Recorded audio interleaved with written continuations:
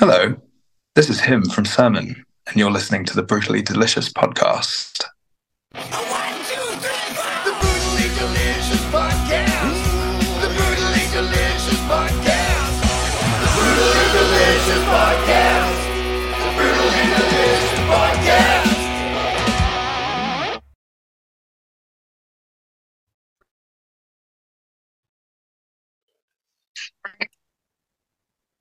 Hello. Hello, can you hear me? I can. How are you? I'm okay. I can't. Oh, hang on. There we go. Hello. Hey, how's it going? Yeah, good. Can you see me? It's a little dark. Much better. Candlelight adds to the ambiance as well. That's kind of cool. Yeah. I've been. Good. Thanks for joining me. I appreciate you taking the time. No, not a problem. It's an absolute pleasure. How are you doing? Where are you at? You're over in London? That's correct. Yeah. Nice. Not that you're actually giving away, but I was just curious. Yes, I'm actually Hugh Grant. Yeah. You could get away with that with the mask on. So anyway, everything good over there? Yeah. It's just Monday blues and all that, but. Yeah, everything's fine, How about yourself? I can't complain. Just doing interviews all day, so it's fun. I like chatting with people That must be tiring, though. So let's talk about Sermon. Yeah, let's go for it. All right. Golden Verse hits the stores, I guess it's March 31st. Is that correct? Nice. Yeah. So I'm assuming it's done. Now that it's done and complete, how do you feel about it? And are you satisfied with the way it turned out? It is. It's a mountain job to do. It takes years, so I'm more than anything. I'm quite relieved. It's a lot of work, like I imagine songs and recording them self, and then playing all the instruments except for drum. Decapitated to do, but it's a lot. It's a lot. And I think anyone will tell you, and like most musicians, I'm sure, would find studio time pretty kind of strenuous. Right. But it's a relief, and I am certainly happy with it, the way it came out. It's not how I thought it would turn out, but I'm still pleased with the result for sure. So it's not how you thought it would turn out, but it's still. Is it better, or? That's a good. It's more aggressive than it ever was intended to. And I think I'm happy to embrace that, actually. Okay. I mean, that's fair enough. So I know you guys, or I know you talk about or take on some really heavy themes on this record. You care to give us something you want your fans to take away from after listening to a Sermon record, or even more specifically, Golden Verse? Yeah, I'd say so. I would say, I mean, the album itself is a collection of songs basically about abuses of power. And that could be anything from kind of a religious doctrine to suicide to, killing the planet, essentially, just because we like having iPhones and TVs and right, nice clothes. None of the subjects are particularly literal. It's all really an analogy. So if you were to read the lyrics, which will never be published officially, it would not say, don't buy an iPod. It would not say, don't commit suicide. It wouldn't say, don't be a Christian. It's all kind of tangled up in something a bit looser, and I think that's because it makes it a little bit less cheesy, maybe. And in the end, if you do it that way, though, then fans can, or listeners can, take their own meaning from it as well, right? Even if it's not necessarily what you had originally wrote. Exactly, yeah, and that is actually That's a really good point. It should be up for interpretation, and hopefully it is interpreted in a helpful way rather than a negative way, for sure. Okay. So when you're writing music for Sermon, and again, this record, Were you thinking about how these songs are gonna come across in the live setting, how they're gonna come across on stage? Like this would be a good spot for, I don't know, a breakdown or something? Or are you writing the song for the song's sake and adapting later? That is a good question. Actually, this record particularly, I thought about it as a live album. All the like any segues there are between the songs is more like a jam with a band than it is just a keyboard player pressing a single note or something. Right. And I did think about how, is this going to be kind of, are you going to be able to sort of like bounce your head to this? Are you going to, I don't want it to make it sound like it was contrived entirely for that, but Right.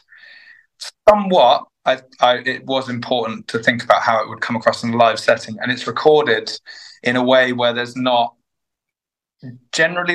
more on the record than can be played live by a whole band. Right. So there's not 10 layers of vocals. It's very straight in a lot of ways, and that was quite intentional. So I know you said you do most of the or all of the music and writing. So then are you going to hire a band, or do you have band members in mind already, or how does that work? So we've only ever done one show, but I have a network of people that will play. And it needs to work like a network because basically they're already musicians and they already have their own tours and etc. So I'd be happy to have a full band the whole time, but I understand that Sermon isn't really much of a live presence yet. So to have them on like salary, for example, wouldn't work. Right. James is God knows how many bands. I mean, his main ones is Decapitated. Oh, okay. But he plays in Belphegor as well, and used to play in Vader. I just saw them this weekend on 70,000 Tons of Metal. He texted me about that actually. I'd love to play that. It looks. Oh, it's fantastic. It's my 7th year going, and it's off the chain. There's nothing like it. Who was the best band? Well, I don't want to insult anybody listening, but for me, I loved Creator. Destruction. Destruction was really good. Creative. Oh yeah. I'm sort of an old school guy, so Destruction was really good. Insomnium was good, and I really liked Jungle Rot as well. I heard Cynic played as well. Yes, Cynic played. Yeah. I saw them the first night. Did you?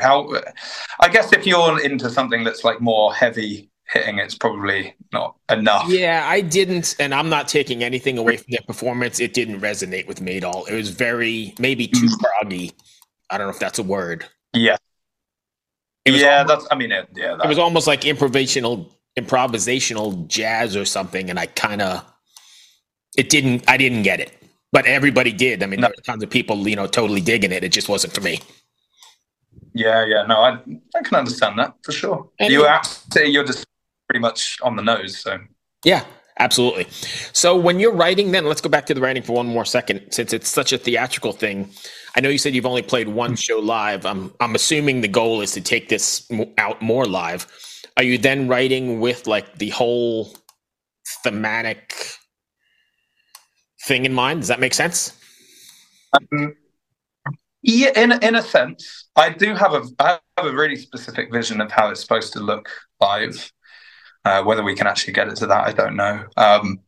In terms of writing with a thematic vision, I am really afraid of repeating myself, and I think I haven't quite thought how we're going to tackle that on the next record. It takes time, and I think do you know what? I think it actually even takes reviews to read it and be like, okay, maybe that bit is missing. Because if people criticize, it's fine. I don't mind. I mean, if it's universally hated, then that doesn't feel great. Right. But you can learn from it, and I think I would find it easier to steer the direction once I kind of have a reaction, because I've I've been sat on this album for years. Like, this been sat there for nearly 2 years, just doing nothing. Right. And it's very difficult to write something else when this one hasn't actually had a chance to live yet. So we'll have to see. But there's a definite vision, a broad vision of kind of epic melancholy. Right. And I could see that when listening to it. That's why I was curious. Yeah, I think who knows what it will turn into. And wouldn't want to say that it's limited to just that, but I don't think I can write a happy song very well. Right. I know. Let's go back to what you just said a minute ago about the, the comments and the people making reviews or whatever. You got to take a lot of that with a grain of salt, though, right? Because everybody is sort of got this anonymous way of leaving comments and reviews that may not necessarily be correct or honest, right? Absolutely. The thing is, though, I suppose I can see where they're coming from sometimes. I can definitely see that. I remember there was one comment that I read from the last album, and it was something like, it was on the song called The Drift, and the drum part is ridiculously complicated. And someone just took frustration at, basically, it just kept repeating itself. And I think it's fair to say that's exactly what it did. But it is intentional rather than laziness. But also, you shouldn't seek out criticism all the time. It just would wear you down. Yeah. And you can't do anything about it. It is what it is. Right. But I don't let it bother me too much, really. It's not I just think you could learn something from everything in a way. So I do try and look at it objectively. Okay. So the sermon music, I think, is quite emotional and creates quite a vibe. Do you ever find that you've put too much of yourself into the music and you're too vulnerable?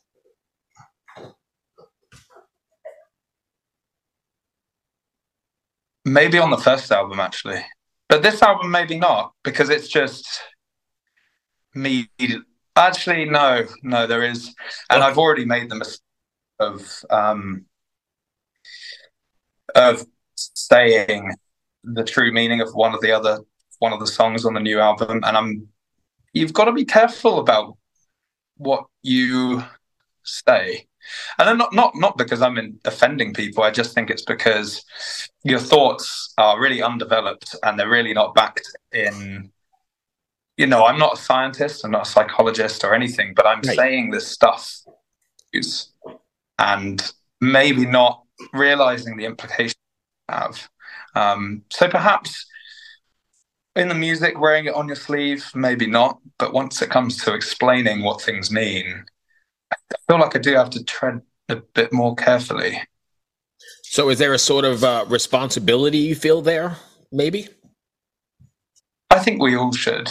I think we should all be careful with the things we say, not because I'm worried about offending people, but I think anything you say should be thoughtful in some way, and you should be able to stand by what you say without sort of taking it. It shouldn't just be blunt and carefree. I really do try and consider the whole thing from a 360-degree angle, even if I don't every time. Right. And I think you're 100% right. I think that's the way it should work. But we're in this weird culture where that's not the norm, right? It's everything is published and everything is divided. You have to pick a side. It is a strange world where dialogue is stopped, which I think is not great. Dialogue almost becomes offensive because everybody's offended at everything you say. But then you get the tensions rise, don't they? I also think there's a thing where sometimes you'll have a thought and you'll say it to some person and you haven't really considered it. It's not your entire belief system. Right. But suddenly you find an argument about it and you start reacting out of spite based on your opinion. and suddenly it's become your identity in a way. And really, you probably, it was probably just something in the back of your brain that you were just, just kind of carefree saying, and suddenly it's just been the thing that might even destroy you. Right, it comes to the forefront and everybody's ready to attack. Yeah, for sure. I mean, that said, you do have, that's why I'm saying you have to be thoughtful, I think, because I have some thoughts that are just, I should absolutely never say. We probably all do, right? It's that thing where your brain goes to the worst thing. I feel like it's like a strange little primal instinct of survival, so not to do certain things, basically. Right. I agree. And there's some things on that basis that I just, definitely should never fucking say. So what's next for Sermon then? I know you said you've not played many shows. Are there shows in the works, or you're working on new material? Since this is 2 years old, you must have a bunch already, right? Well, I've always got a library of riffs and ideas. But when I'm writing an album, I try to think of the album as an album rather than a collection of songs. However, I do have a yearning to do a kind of one-off single, because I've just had this craving, maybe to write a bit of an anthem. I think some people would say that's kind of a selling out thing. I mean, I'd fucking love to sell out. It would be great to not just go into a void of debt every album, but right. So with integrity. So there's something like that for sure. It might be in the next year or two potentially, but honestly, it's very dependent on how this album is going to be received, because if it's loved and adored, then some things will happen, and then we can take it on the road. And great, I'd love to do that. So I'm just waiting, really. Okay, and you said something interesting there. You did the whole album, and I think that's traditionally what metal or hard rock does, right? You have the whole metal, the way you sequenced it, and the way it was meant to be with the artwork and the whole thing. And then you said about the single, possibly, and that's kind of the new music business model, right? Where do you lean on that spectrum? To me, I'm the older school guy. I appreciate the record and everything that was done. You're the same as me. That's exactly, I think of music as an album, and that's what has always been done with us so far. I think the reason that I had the idea of doing a single is because I'm not sure I would like to do a whole album of trying to, make catchy songs, because I think there's a thing where you can almost be haunted by them, or the album can be kind of diminished in quality because of it. Like, do you ever listen to those albums where like one song outweighs all the other songs? Oh, quite a few of them. And actually, yeah. And if that album hadn't had that song on it, you'd probably give the rest of the album a bit more time of day, potentially. That's a good thought. I never kind of thought about that. It's because probably right. Quality is totally relative. Without naming names, because I don't want to insult anyone. Actually, I'm going to have to name. I just say, because I love this band, so I am going to name the names. And I used to, when I was a kid, I just really, really loved them. But I remember Arch Enemy, Wages of Sin. I just felt that Nemesis was so good that it almost outweighed every other song on the album. Yeah, I can see that. Listening to the other songs. Whereas, say, the album, is it Black Earth or Black? What one was it? Can't remember. But it had the original singer on. There's no song on it like Nemesis, but all the songs are kind of relatively the same quality. Right. So I would get through the album in a way. So that's the reason why I would want to try a single. I mean, it might not happen. But this is my No, I was just asking because it's interesting, and I like the theory you're saying. So the album could be a body of work, And then the singles could even be different than that body of work, right? But still, and they stand alone then. Absolutely right, yeah. And I always think I write songs sequentially. So the song that is written is always followed by the one after. I don't tend to be like, right, I'm going to write another song over here because I've got this idea. I tend to wait till I've finished a song, so I know which direction the album's going, essentially.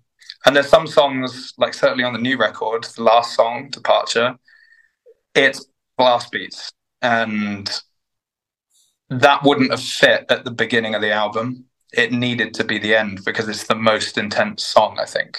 And I think that's the whole art that's lost, right? That whole sequencing thing that, people used to spend time, like you just said, figuring out the ebbs and flows of the record. Yeah. I mean, I try to think of it, how is it going to sound on vinyl? So at what point am I going to have to turn this over? And does that make sense? Right. So on this new album, I felt that it made sense to kind of start off intensely, but then gradually wind its way down into something softer.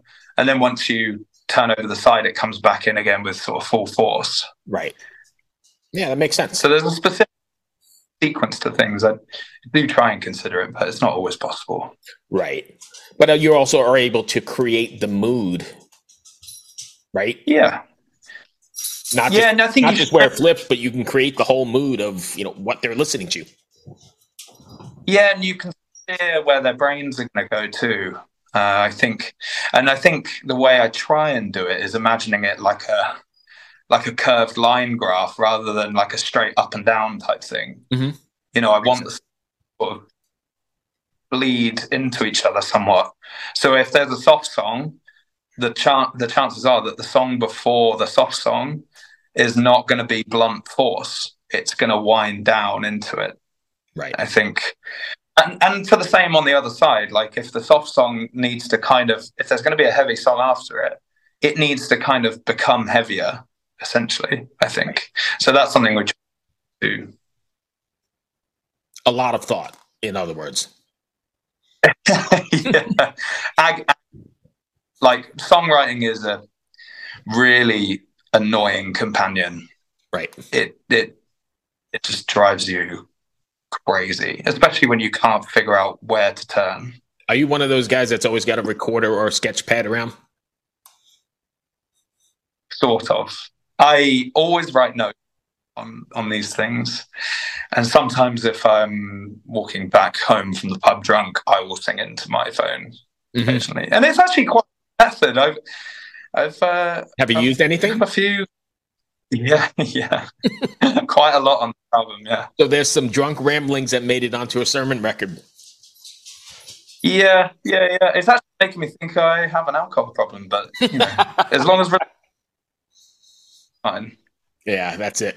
That brings me to the end of my questions. Did I miss anything you want to cover? No, man. No. That was cool. Thank you. Hope that wasn't too bad. No. It's a lovely thing to talk about yourself. Yeah, and kind of meander. We talk about a whole bunch of things, but thank you, my friend. I appreciate you taking the time. Thank you. Good luck with the record. I really like the single, so I'm hoping to really dig into it when it comes out. Thanks, man. Yeah. Well, hopefully we don't disappoint you too much. No. If it's anything like the single, I'm all in. So thank you for taking the time. Be well. Thanks, man. We'll talk to you soon. See you soon. All right. Bye. Hey, this is Steve Choi, host of the Musicians Guild podcast, part of the Sound Talent Media podcast network. Within the four walls of the Musicians Guild, we'll be discussing the habits, idiosyncrasies, experiences, and general psychology of my friends and peers, all involved with music in various capacities. Listen and subscribe at soundtalentmedia.com.